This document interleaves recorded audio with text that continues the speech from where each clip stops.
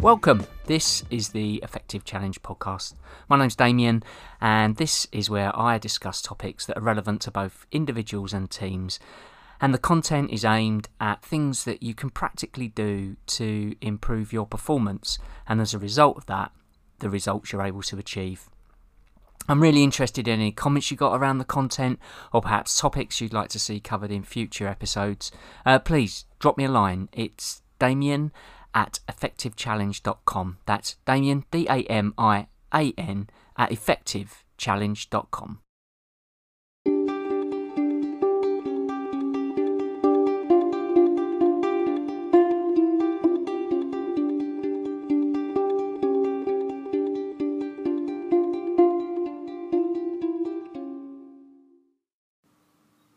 Welcome to this latest edition. I'm going to kick off this episode with how I've started the last couple, actually, with just a thank you to all those people that have dropped me a line and passed on kind comments and some really constructive feedback. That's really encouraging, and I've been really pleased with how things have gone so far. Episode 8. It's going to be an interesting one, I think. So this one, this topic for today was really generated by a conversation I was having with two instances, actually, over the last fortnight. One of those instances was with an individual, and the second instance was with a team. And the topic is really around the subject of planning and plans, and this I've observed over the years for both myself and in working with other people is a subject that people can agonise over. It can create quite a lot of interest, quite a lot of tension in some people. There's very differing views about how much detail a plan should contain, not just how much detail, but how far out into the future a plan should go. There's also something in there about some feelings that can sometimes get generated for people, which is a feeling of being or not wanting to feel hemmed in by a plan, not wanting to have a plan that really means that they turn away from all other opportunities that might come their way, and for some that can feel really uncomfortable. For some other people, a plan is really something that they spend an awful lot of time working on, refining, getting closer to, getting ever more granular about the things and activities that they need to do, and perhaps the schedule that they need to put together to make that plan come to life and a reality. I have to say, for some people,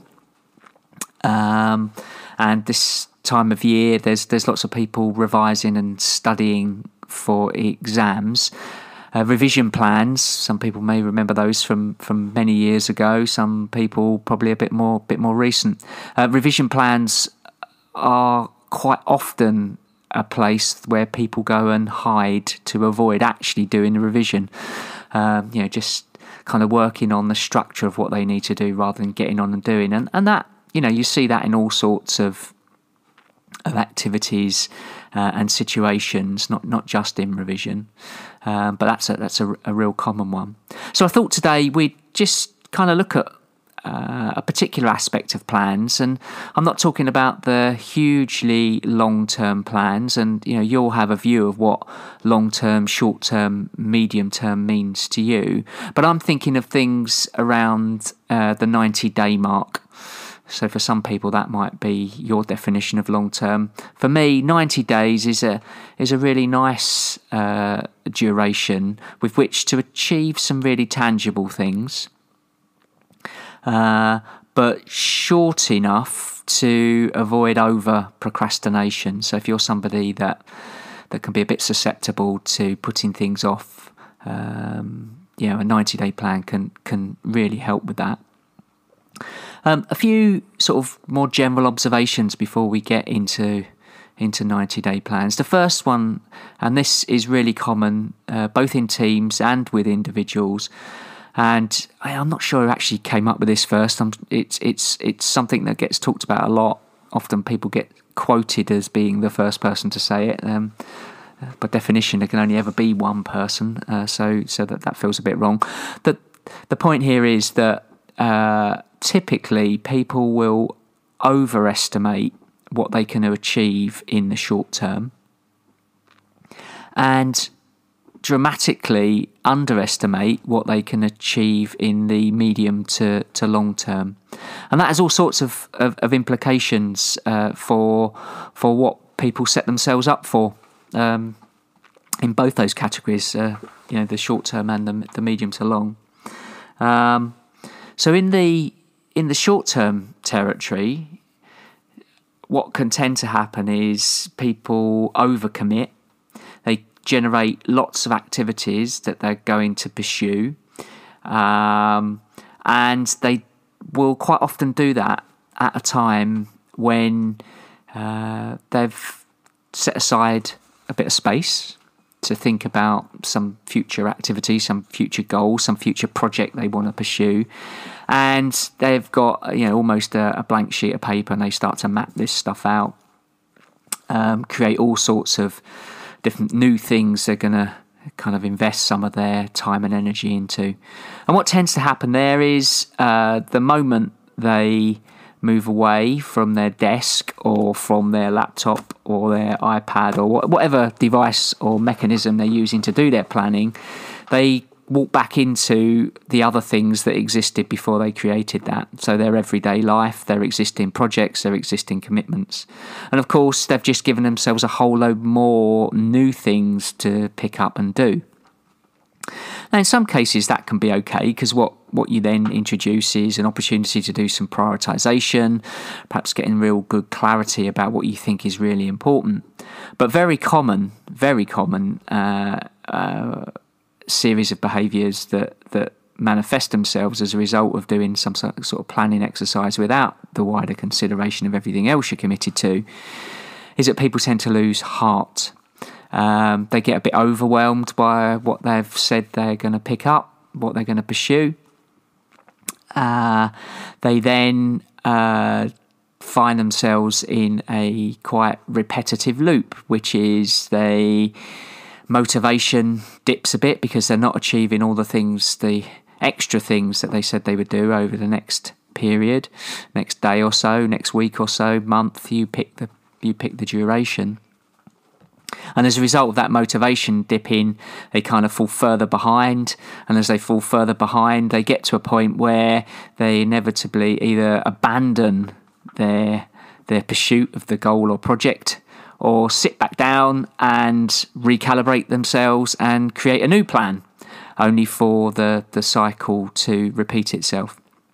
If this is sounding familiar to some of you, you're not alone. It's really common. I'm certainly, I've fallen victim of that myself. And there's some really good reasons for it, isn't there? You're kind of enthusiastic. You want to achieve something. You kind of set yourself some time aside to do that planning. It's only natural that you're probably going to overcommit a little bit.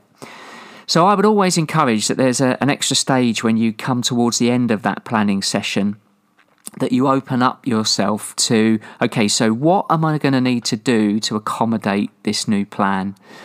And one route into that is to just consider and I've probably touched on this in some of the other podcasts, but touch on the other roles that exist in your life. And there's probably, or as a team, the other commitments that you have. So the roles that most people have there's around 8 to 12 for most people, and teams there's probably a similar number if you kind of step back and start to do the analysis and just look at how satisfied you are in each of those areas, and where perhaps you've got an opportunity to pause some things, maybe stop some things, maybe renegotiate some existing deadlines to create a bit more space and a bit more capacity, because the amount of time you get each week is the same. It's 168 hours. The only opportunity you've got is to decide how you're going to use it. So by looking at those other roles or those other demands that you have as a team, you can begin to hopefully free up some capacity to pursue your plan. And then that might provide a few home truths, if I can use that expression, about how much capacity you have actually got. So that might mean that you have to recalibrate some of the, not necessarily the activities, but the time that those activities are going to take to play out, and the time that you've got to deliver on those activities. At the end of that, I'd be hopeful that you have perhaps something that is, I don't really want to use the word realistic, but I would say perhaps a more appropriate word is a more sustainable plan. So that's kind of calibrating the plan for you and the other things that you've got going on in and around your world. Next area around those short-term plans, and it kind of relates to the first, but it really does help you prioritise, and it helps see the things you want to achieve in an overall context.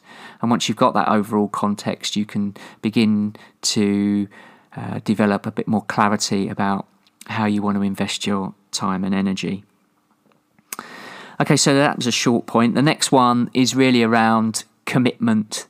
And with some form of plan, chances are you will create a mechanism which will help see you through and help you stay committed to something that you ideally want to achieve.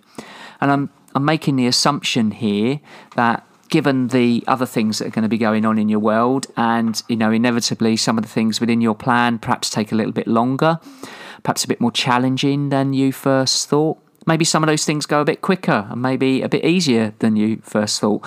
So either way, where it's more challenging and things are taking a bit longer, there's a pretty high chance that your motivation might dip. And I'm making a distinction here between motivation and commitment. When you're committed to something, irrespective of how motivated you are to do it, you will see it through. So it's generating that commitment, and by having a reasonable plan, one that helps you see almost the wood for the trees, see what's coming up next. Maybe it's really not seeing the whole goal or the whole project all as one thing. It's just saying, can I make it to the next? Am I committed enough to stay the course to the next activity that I want to achieve? Now, in isolation, that 90-day plan, it's useful, but probably not as useful as seeing the 90-day plan in some bigger context. And I don't intend to go into that in huge amounts of detail here, because that's a topic for another cast. But seeing your 90-day plan in some bigger context means that you've got a 90-day plan that can build on to the next 90-day plan, and then the next 90-day plan, and you've done the maths. Over the course of a year, you've got 4 of those, and you're going to be able to achieve some, I would imagine, and hope that you'll be able to achieve something a bit more tangible than perhaps just the overcommitted 90-day version. Final area I wanted to touch on as part of this cast was the thing of reassurance, and when you've taken that step back and you've helped yourself break things down into perhaps some more tangible activities that you can really get a hold of and pursue, you'll give yourself a greater sense of knowing when enough is enough. So one of the things that we can often see when people are pursuing something, and particularly when they're motivated, is they keep going and going and going, and they're grinding themselves further and further into the ground. They're getting more and more fatigued, and they're pursuing and pursuing because they have not given themselves any parameters with which to say, okay, enough is enough now, and I can, perhaps dedicate a bit of time to one of the other areas that are important to me. Now, there is something about being quite focused and having real clarity about what you want to pursue. But, that needs to be balanced with the potential that you end up burning yourself out. And when you burn yourself out, actually, you're not going to be able to pursue anything. And in some cases, people can end up either quite physically or mentally poorly. That's not good for you. That's probably not good for anybody who's around you, particularly the people you're probably going to care most about, your loved ones. So without being an over advocate for planning and being a zealot around plans, I think there are probably more pros than cons. Interested if you've got differing views around that. If you've got any thoughts, questions more generally about planning, or anything that I've covered here today that you'd like to understand a little bit more about, please, as I said at the top of the cast, drop me a line. It's Damien@effectivechallenge.com. That's Damien, DAMIAN @effectivechallenge.com. And until next time, I wish you well, and keep working on your performance and results. Cheers for now.